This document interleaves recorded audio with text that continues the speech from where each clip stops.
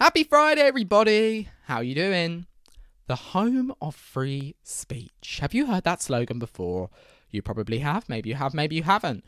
You see, that slogan belongs to GB News, the UK-based media organisation that has housed some truly great thinkers and political commentators over time, like Nigel Farage, Nana Aku, Jacob Rees-Mogg, Lawrence Fox, Deacon Calvin Robinson, and others. But recently, however, it has come under fire for its treatment of, are you ready? You ready for the irony? Free speech and censorship.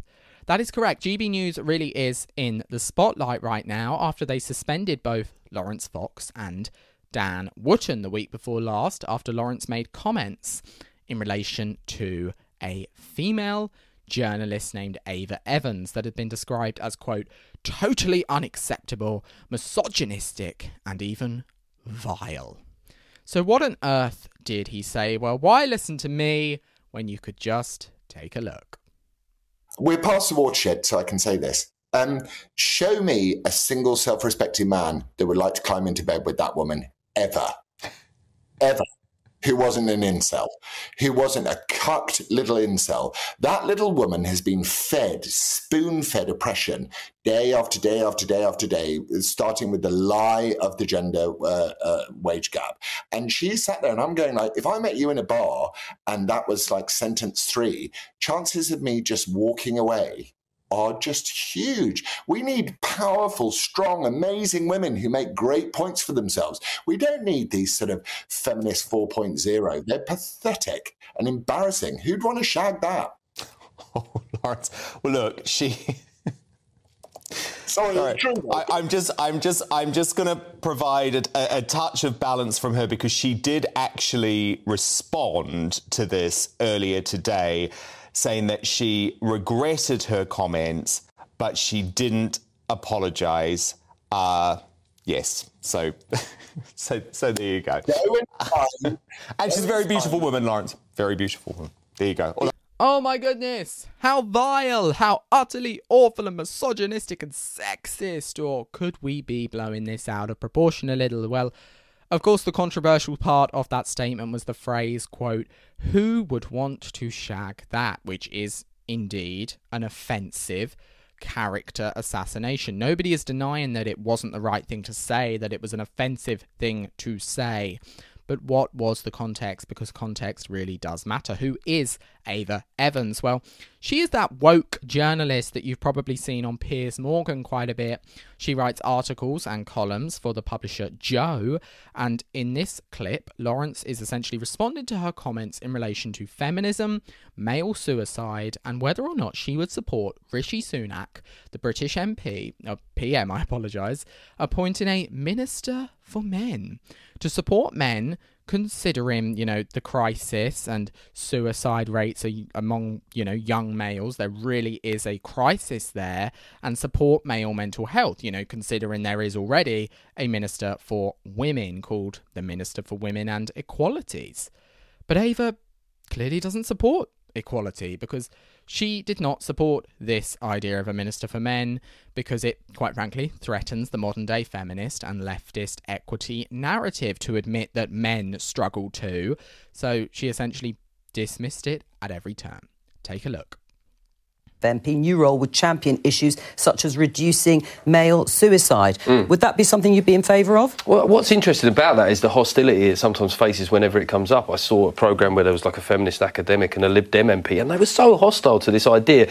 And I thought, if you flipped those things, i.e. that it's the biggest cause of death for men under 50 is suicide, men are less likely to go to the doctors, men are less likely to maintain friendships. If that was for women, we'd often look at, well, why is society making that happen?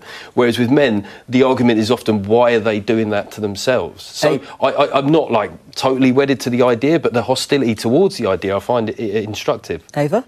I think that it feeds into the culture a little bit, this Minister for Men argument. In my mind, I think there should be a Minister for Mental Health, which would be all-encompassing. I mean, you've got something like 7 million children waiting for prescriptions for mental health at the moment. It's a crisis that's endemic throughout the country, not specific to men.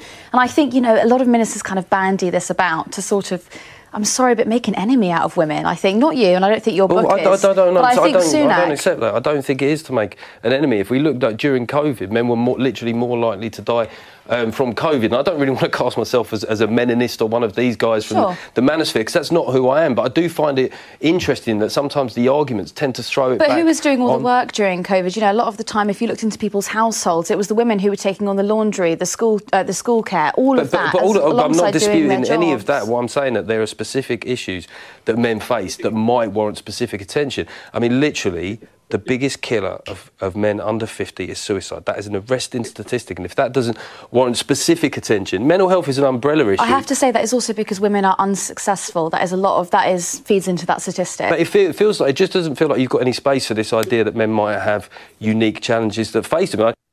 Yeah, so that is her, and perhaps Lawrence has a right to be angry, considering the heartless way she addresses the issue being discussed and diminishes how severe it really is. Whether his comments on the home of free speech were acceptable and justified or not is, of course, up for debate. I actually think they were pretty unacceptable comments against her character, which have rightfully made her feel uncomfortable. But he has since apologised after Ava explained how uncomfortable they did make her and some threats she has since faced, which is obviously wrong. But I initially assumed that GB News were just suspending the presenters temporarily so they wouldn't offend Ofcom, which is basically George Orwell's Ministry of Truth, who supposedly regulate journalists. In other words, they choose what is true and what isn't, like a Ministry of Truth. But it seems this is not the case, as GB News have supposedly concluded their investigation and have indeed fired both Lawrence Fox and Deacon Calvin Robinson. And their investigation into Dan Wootton continues. What was the crime of Robinson, you might be wondering? What thought crime did he commit? Well, that is a wonderful question. It was indeed his support of Lawrence Fox's right to an opinion and his criticism of GB News that got his employment terminated alongside Lawrence's. Yes, the home of free speech is silencing voices not only who say offensive things on their platform, but who merely criticise their platform.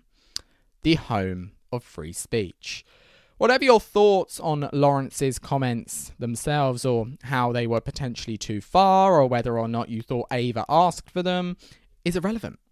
Because it is the duty, the moral duty, in my opinion, because guess what, we're all entitled to one, of every single GB News presenter to pledge their support of free speech and to attack the organisation for its contradictory nature as controlled opposition. I know they have families to feed, but they should also have, which we're discussing a lot today, moral standards. And we should, in my opinion, all be boycotting. And we have been. GB News views have been at an all-time low, and this is because people have had enough of their mouths being taped shut by the establishment and their speech silenced. We have had enough of it. I actually believe that a recent tweet from Lawrence sums the whole situation up very effectively. He said, quote, "Interesting that we have now demarcated acceptable public discourse in 2023. Saying you want to, quote, gas the Jews is absolutely fine. Saying you don't want to shag someone is eternal damnation. I struggle to see how ordinary society can hold together with these wildly inconsistent moral codes." Whether he is right or wrong for the comments he made, the response to his comments has been outrageous. Dignity and values is what is needed now more than ever. Independent thought is what is needed now more than ever. It is time to get real on that. Calling GB News the home of free speech is like calling Hamas friendly mercenaries. It is an oxymoron by its very nature. Anyway, speaking of moral values and codes, let's take a trip to the wonderful US of A, where Governor and presidential candidate Ron DeSantis is cracking down on one of the greatest violations of moral codes and of God's will, which is paedophilia. That is right, House Bill 1297 was signed in May by DeSantis and went into effect last Tuesday, meaning that the death penalty is now an optional punishment for child rapists. Now, it is beautiful to see DeSantis actually enforcing the law. To anyone watching who lives in the UK, I'm sure you would agree that we see sex offenders get off scot-free every single day, constantly, and it is wonderful, therefore, to see DeSantis ensuring that they will be heading straight for where they belong, which is the fiery pits of hell. Strangely, though, some people feel this is immoral, which I am so interested by. I am intrigued. Let me know your thoughts in the comment section down below, because I actually ran a poll on Twitter or X or whatever you want to call it on whether or not child rapists should be castrated. And I've had around 20 votes, with 86% voting for yes, but 14% voting no, because they say it is immoral to remove the penis of a child rapist. Now, this seems so incredibly strange to me. Maybe this is just the way my hormones work, the way my emotions work, because it just seems obvious to me that you give away your right to be treated with respect when you rape a child. So it acts as a punishment to remove the penis of child rapists, but more importantly, above all of that, it protects further children from being violated by such maniacs who so often do get off on parole. But no longer in Florida will they be getting off on parole, as DeSantis issued a statement himself saying that, quote, on Twitter, Florida's law allowing the death penalty for child rapists is now in effect. The minimum sentence for life is life without parole. In Florida, anyone who harms children in such a horrific way will never walk free. And wow, thank God for that. So while this doesn't mean that all child rapists will be put to death, some will.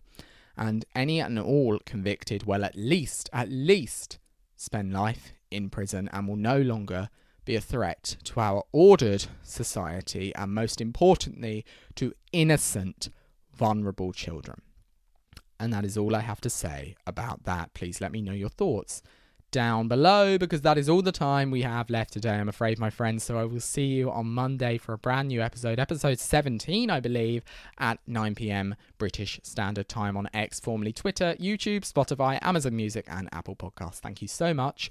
Keep rooting for true, free media, independent media, and your freedom. Thank you so much. Have a beautiful weekend, because we all deserve one.